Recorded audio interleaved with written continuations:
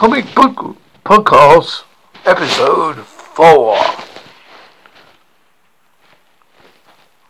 Somewhere in the city of Heroville, a man is reading his paper. When he notices that half the paper is missing. He's only received the front bit and the sporting news. He wanted to do the crossword, but this was not possible, as it did not arrive.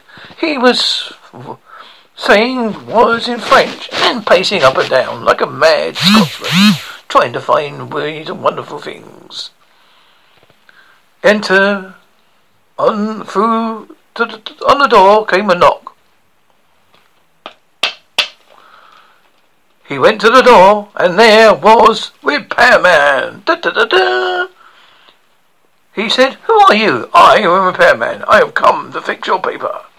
And within a flash, before the man in the superhero in Superville could even say why, he was given a fresh new paper with everything inside, including the crossword, which he wished to do to keep his mind active. Because, as you know, it's good to keep the brain active as well as the physical body, even in Heroville.